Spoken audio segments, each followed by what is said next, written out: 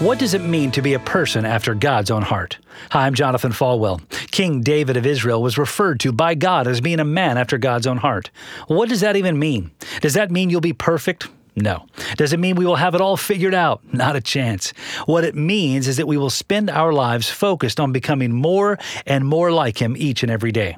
That means a passion for prayer, a passion for Bible study, a passion to be used by Him.